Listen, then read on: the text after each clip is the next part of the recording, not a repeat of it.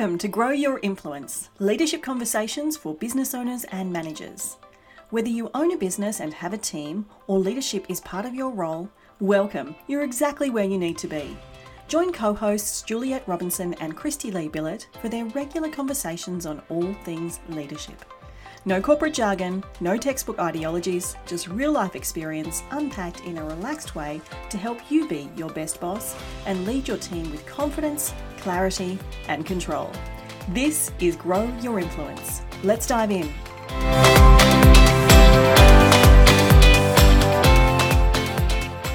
Hey there, it's Christy Lee here, and welcome to this week's episode of the Grow Your Influence podcast. Now, we are still in our summer series of the podcast, sharing with you conversations with inspirational leaders and thought leaders in this space.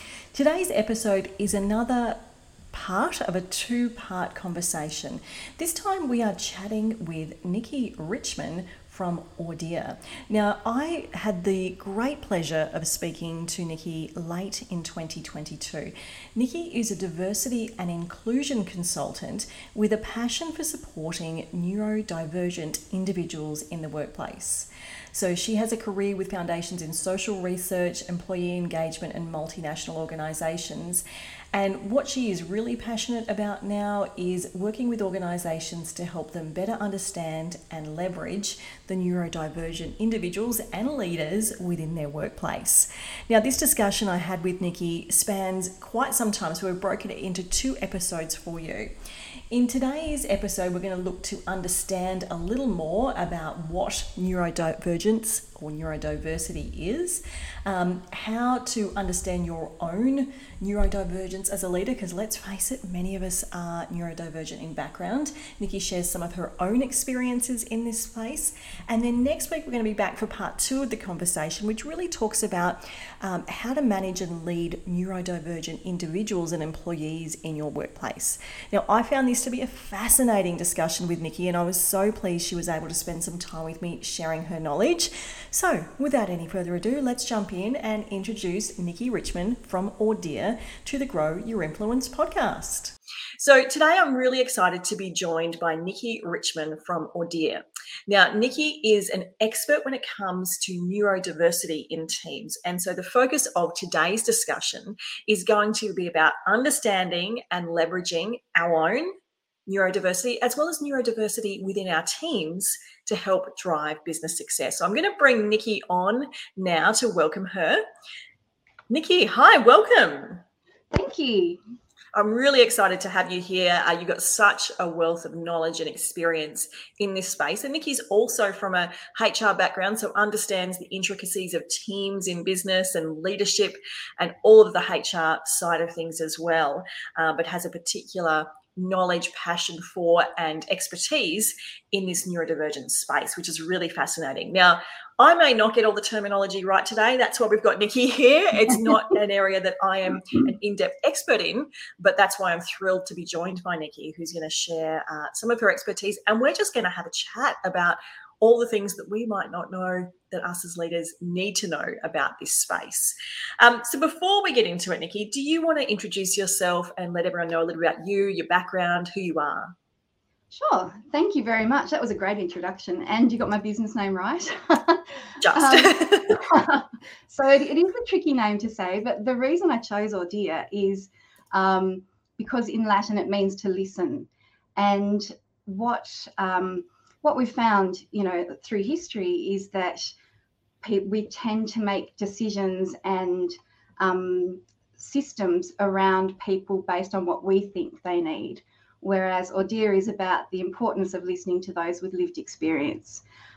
So that's where I come from. As you said, I have an HR background. I've always been fascinated with people and a people watcher from a young age. So I'm an organisational development consultant. I work primarily with small and medium businesses to help them build inclusive cultures. And I also deliver a training series that I built called Leading Diverse Minds. So I am an HR professional for the last 20 years, and also I'm neurodivergent. So I'm ADHD and autistic, and I pretty much am very late to that understanding. So I have been immersed in neurodiversity for the last 6 years. When we learnt about it for my daughter's diagnosis, and as the years have gone by, I have learnt about myself as well. So I've understood about my ADHD for the last 3 to 4 years, and the autism diagnosis was very late, just last year.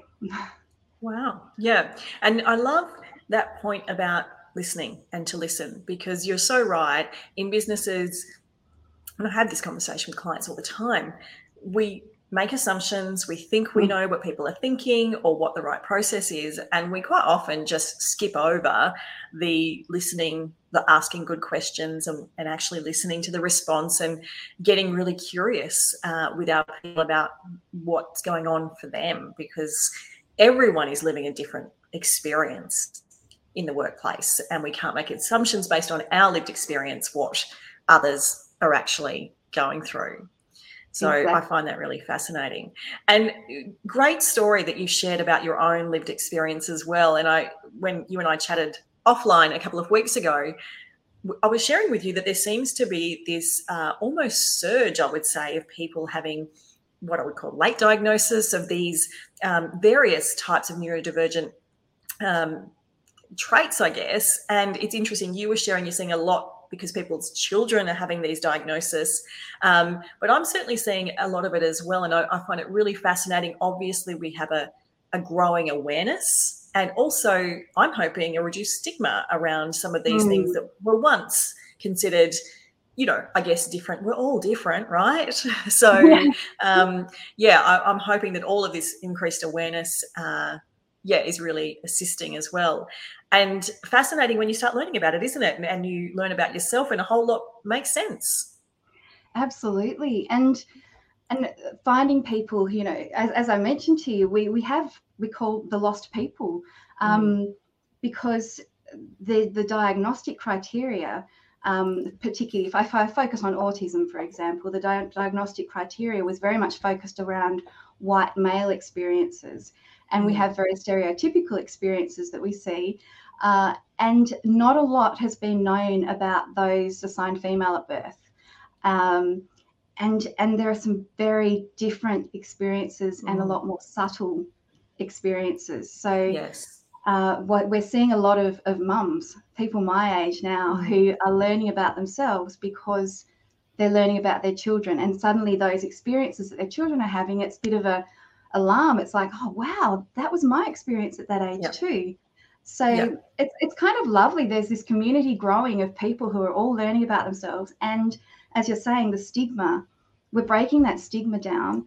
Yes, there's still a lot. It depends on who you speak to. Sometimes I'm still very careful sometimes about who I tell about which diagnosis, because I find ADHD, when I talk to people about that's way more understood and accepted than autism. Yes. So there's a lot. There's still a long way to go, but there's a lot of great conversations happening now by those with lived experience, which is really important. And those with lived experience like you, who have had immensely successful careers and personal lives, and as you said, the signs, all of it is a little more subtle. It's not so extreme, and I think that is where it's really super fascinating, because once we understand, like with anything, we can leverage. It's like a superpower. Once we fully understand, there's a whole lot of potential we can unlock once we have that understanding. So I do find it really, really fascinating. So let's take a step back for those that are joining us and are maybe unsure what we're meaning when we say neurodiverse or neurodivergence. Can you give us a big picture, I guess, definition? What are we talking about? Yeah, sure. And that is tricky, because different people who are neurodiversity advocates will talk about it differently.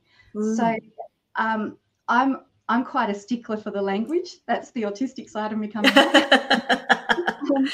So neurodiversity is all minds. It's the variation of every mind. We're all unique. We've all got different ways of thinking and being. So when you talk about neurodiversity, it's everybody in your workplace.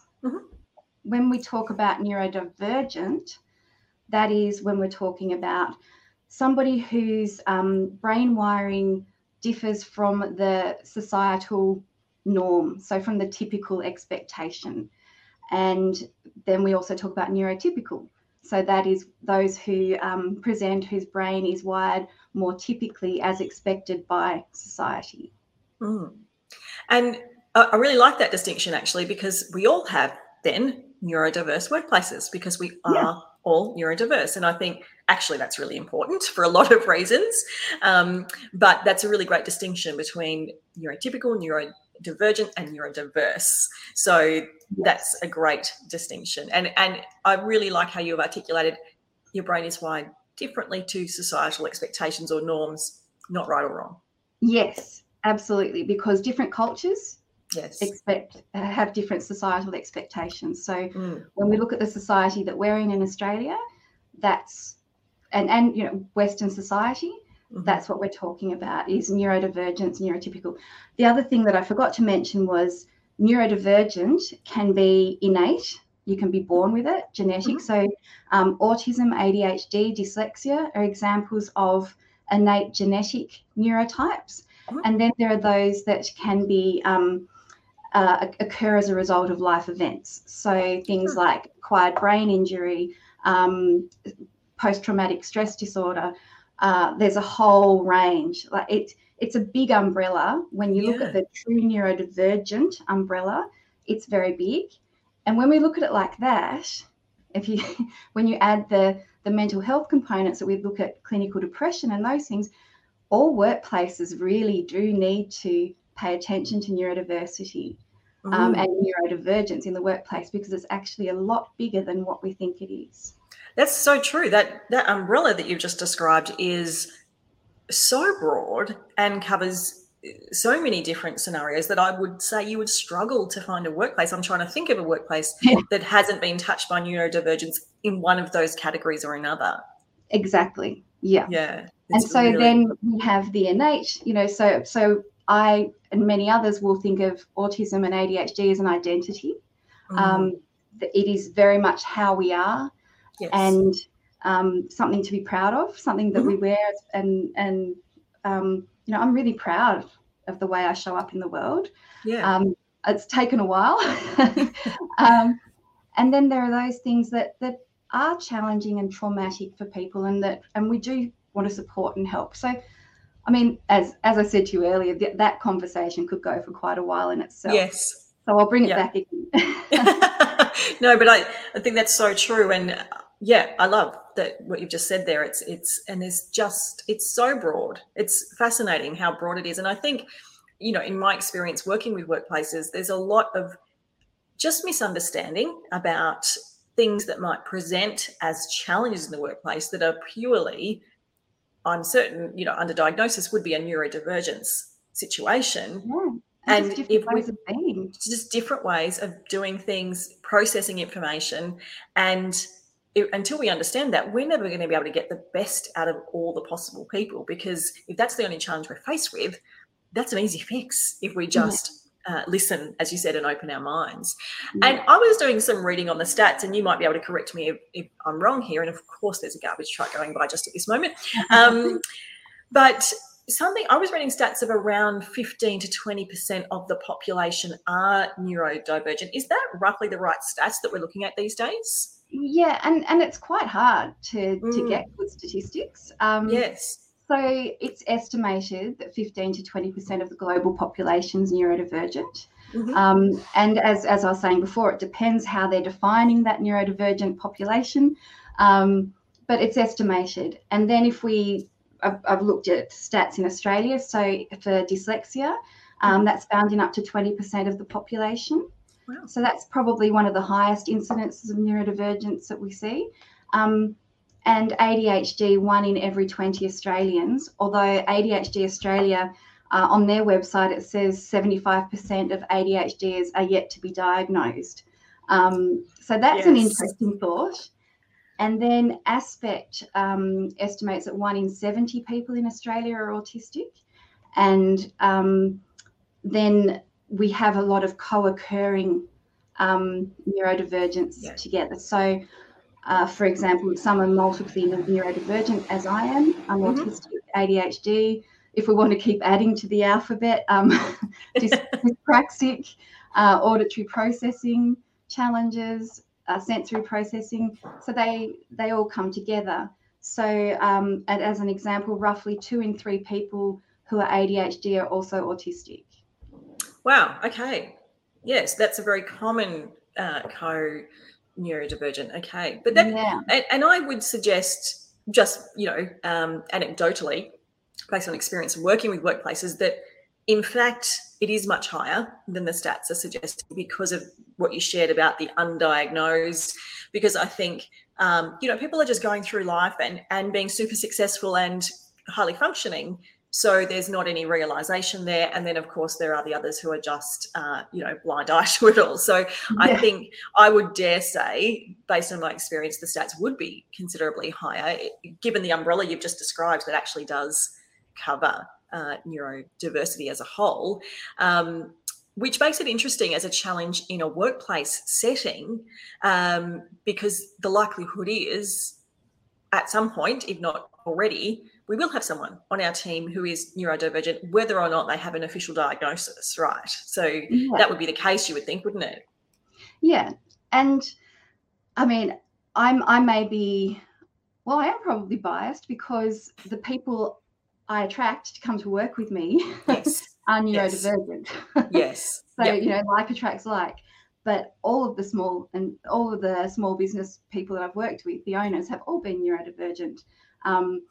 And it's very clear to me, some of them have the diagnosis, some question it, some are thinking that they may, others don't care, they're not interested. But it helps me with that understanding because I know how to work best with that person because I can see where their strengths are. So, many neurodivergent people are entrepreneurial and work best out on our own, making things happen. That's really interesting. Why do you think that is? Why do you think, just from your own experience, why do you think there are so many crossovers between neurodivergence and entrepreneurial types? Well, from my experience and what I've seen, ADHD dyslexic people, for example, visual thinkers, creative, out-of-the-box thinkers. I know if I don't agree with something that's happening in a workplace, I struggle with rules that don't make sense. Yes. I naturally like to lead. I'm not a great follower. I mean, I follow. When I was younger, I did follow, but now it's just like I love to use my initiative. I love to have responsibility. I love to look at things differently and solve problems. And that all draws to that, so ADHDers, for example, are more risk takers. So in small business, you do have to have that element of taking risks. Yes. So I do see, in the work I've done, I've worked with quite a few ADHD business owners. Yeah, I think I definitely have too in my time, without a doubt.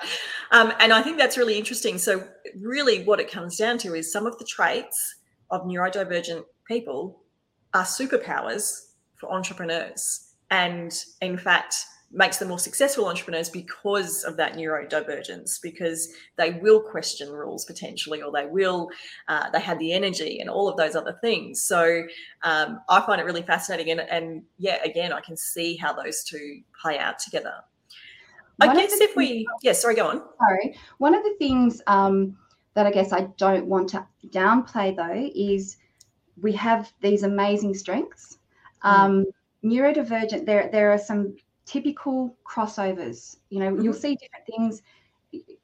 Everybody is different. Everyone's experience is going to be different. But there are some crossovers that you'll see in anyone who's neurodivergent, and those would be executive functioning skills, challenges. So working memory, long-term memory, planning and organising, time management, processing speed. So those sorts of things, a person may experience challenges in one or more of those areas. And what we can find is often we don't learn about our neurodivergence until the wheels start to fall off So when life becomes very stressful, really complex, that's when we start to see. So there are disabling factors of being neurodivergent, and often the workplace, without intending to, can disable our neurodivergent employees. And that's where I come in, because it's that listening. If we listen, it's not expensive and it's not hard to change the environment to make it less disabling or not disabling at all for an individual, so that they can really thrive at work. But it's something to be aware of, that it's not all sunshine and roses being neurodivergent. It's there's some real challenges there as well. Absolutely. So if we take ourselves as leaders in the first instance, and then we're going to talk about team as well, but if we as a leader either have a diagnosis that is neurodivergent in some capacity, or we're identifying with some of this and we're thinking, ooh, I can relate here and some of this may be me, there's obviously some strategies we can put in place, because we can realize our strengths in that we know that we are comfortable with risk taking, or that we come up with the best ideas. But those challenges, or those areas that we may not be as strong in, like delivery of the idea or the detail or the planning, if we can identify that, then surely we've got opportunity to build team to fill those gaps. Is that how we can approach that? Yes, exactly. So that self-awareness is the first thing. You don't need to get a diagnosis. It's just that self-awareness. This is happening for me. These tools work. This is why I'm successful, or this is why I've got to this point in my business, because of these strengths. This is what's holding me back in the business now, because I'm trying to do blah, blah, and blah. We have spiky profiles. So if you ask me to do, oh my gosh, detail for ongoing every day of the week, I'm going to fall down. Yes. Yeah. Same with finances. Don't put me in charge of anything financial. So understanding our strengths and being courageous enough to then say, this is where I generate most value for this business, and this is what I need in my team. And then building that team around you.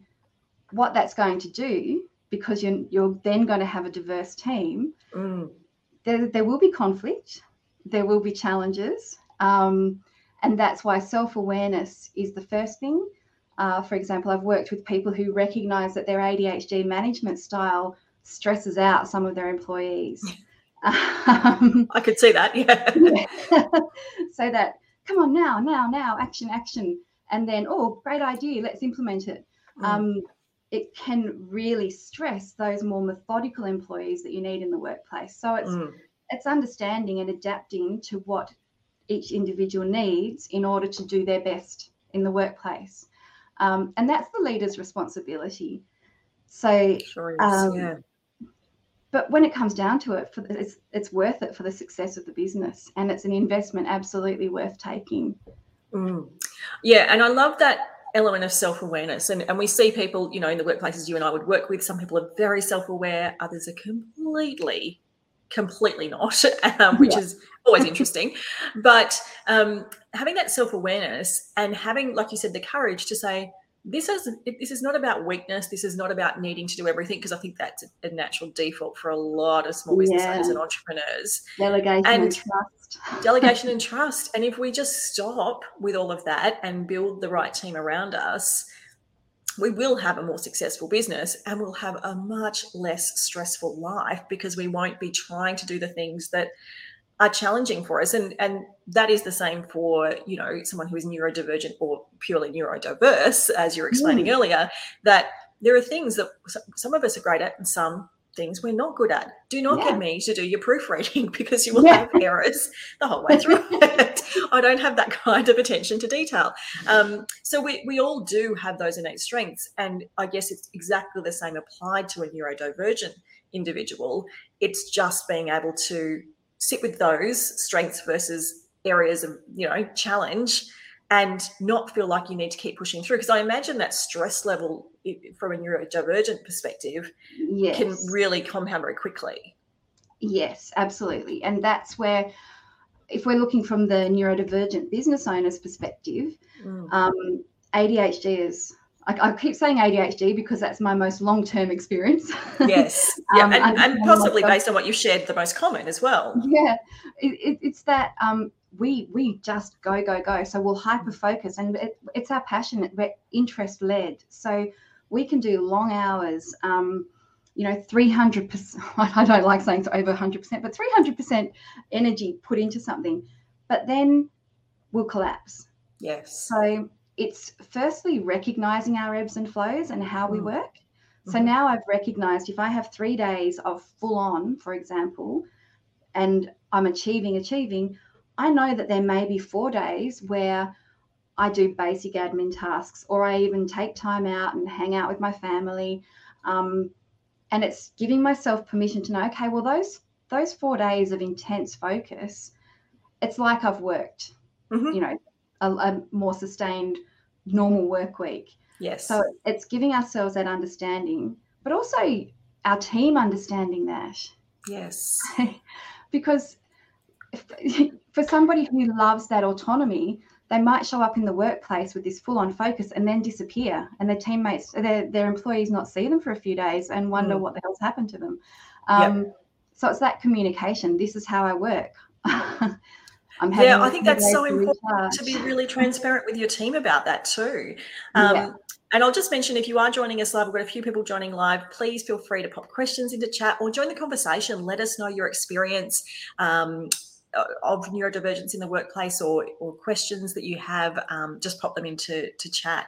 But it's so true that you've got to be transparent with your team about what's going on. I often say, as leaders, we think that we're not allowed to have like a bad day.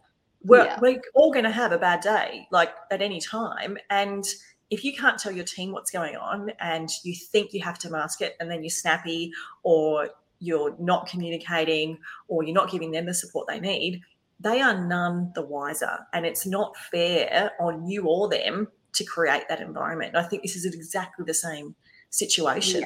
And also being brave and vulnerable and open demonstrates to the team that you would also support them and you have an understanding, because there may be someone on your team who, with or without diagnosis, is having some challenges as well. And this gives them the platform to also talk to you and to be open as well.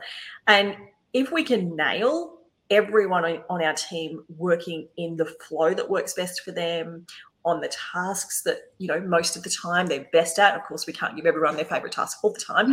But if we can hone that in, you're going to have a workforce and a business and a team that's so much more productive and efficient and happy and motivated than if you're trying to just get everyone on sort of a process wheel and doing the same thing over and over, no matter whether that's the right time of day for them, all of those things. I mean, it's about really individualizing the workplace experience, isn't it?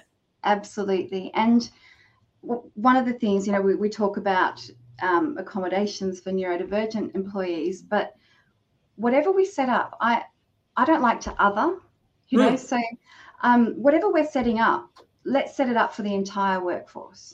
It's absolutely individualized is important. It's not you get special treatment because you have told me, disclosed that you're neurodivergent. It's every person gets what they need within reason. Yes. To be able to thrive at work and do their best work, because the spin-offs are, turnover costs go down massively. For every wrong hire we do or wrong job fit, where, it's 1.5 times that annual salary. That's one of the figures that we quote a lot. Yes. Yeah. But also the spin-off to the clients, to your stakeholders. They're seeing an engaged, happy, productive, diverse team that reflects your stakeholders. So the more your team reflects who your stakeholders are, then the more you're going to be delivering what they need. So it's a happy outcome for everybody. I absolutely agree. I think so. And I think it's like, we've been talking a lot lately about hybrid work and remote work, and business is really pushing against that again at the moment.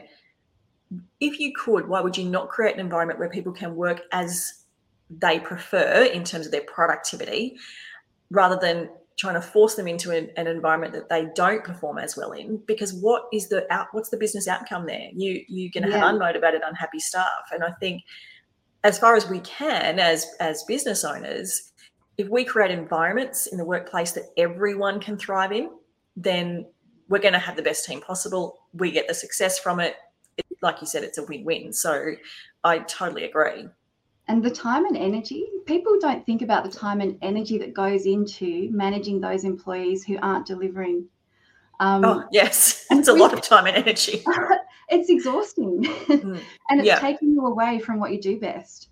Nobody enjoys performance managing somebody. And if we set the systems up, if we set the conversations up, and everything surrounding the entire workplace, then we're going to spend less time on those draining activities. Yes. Yeah. It's focusing our attention on setting things up for positive rather than dealing with the output of negative, basically. Firefighting. Yeah. Yeah, exactly. That's great. So for us as leaders, it's about self-awareness, diagnosis or no diagnosis. If we're identifying with some of the things that we talk about with neurodivergence, having awareness around that, building the people around us that we need, or the systems or the tools, whatever it is, to support us with those challenge areas, so that we're not trying to push through, because that's going to, ultimately lead to disaster all around, I think. And being vulnerable and open and honest with our team about how we work best. That doesn't mean you have to, if you don't want to, share a diagnosis with your team, if that's really how you feel. But that doesn't mean that you can't be talking openly to your team about the fact that you work in sprints, or that you work better in this particular way, or, similarly, how you like to communicate or be communicated with. All of those things help frame up how we do things around here in business. And it also helps frame up for your team that they can be equally transparent. So I think it's setting a whole range of great lessons and role modeling. And that's embedding psychological safety as well. So if you create a psychologically safe workplace where people it's shown by leaders that you can show up as you are, there's no ramifications, there's no judgment about you showing up as you are, then people will not be masking so much in the workplace. There won't be burnout from masking. And what, Google high performing teams, that one of the things, the foundation is psychological safety. So the more that we can encourage that, what I love about small and medium businesses is that they are agile, and there's not bureaucracy that you have to fight to put these things in place. So it's something you can make a decision on today and turn around and start making a difference tomorrow. Yes. That's why I love working in this area. Yeah, that's so true. We've got the ability to make change immediately if we want to. And I think that psychological safety, that culture of trust, and that culture of open communication, they're just fundamentals in success for business. So really important. Thanks for joining us on this episode. If you enjoyed the podcast, please leave us a rating, comment and review wherever you listen to your podcasts. And don't forget to recommend us to a friend. We also love hearing suggestions for topics or guest speakers that you would love to hear from. The best way to reach us to give us those suggestions is over on our Facebook page. Simply head to Facebook and search Grow Your Influence. See you there.